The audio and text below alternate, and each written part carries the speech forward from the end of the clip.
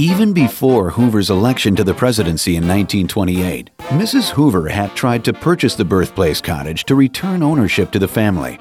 Finally, in 1935, with the help of her sons Herbert Jr. and Alan, the property was acquired for the sum of $4,500, but there was much work to be done.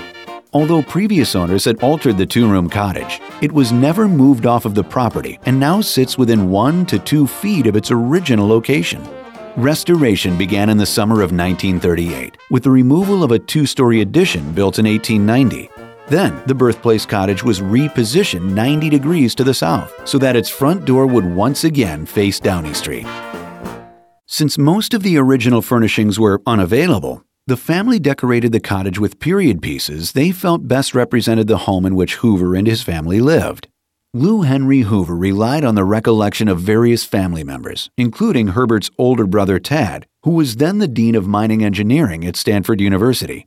She turned those stories into a manuscript called Memories of a Little House. In it, she wrote, "There was a cellar, of course, where vegetables and other edibles were stored beyond the reach of the frost.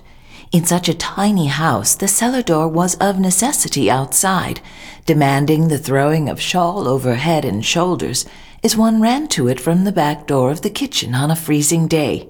Restoration was still going on when Lou Henry Hoover began a search to hand over the historic property to an association that would be as vigilant of her husband's legacy as she was.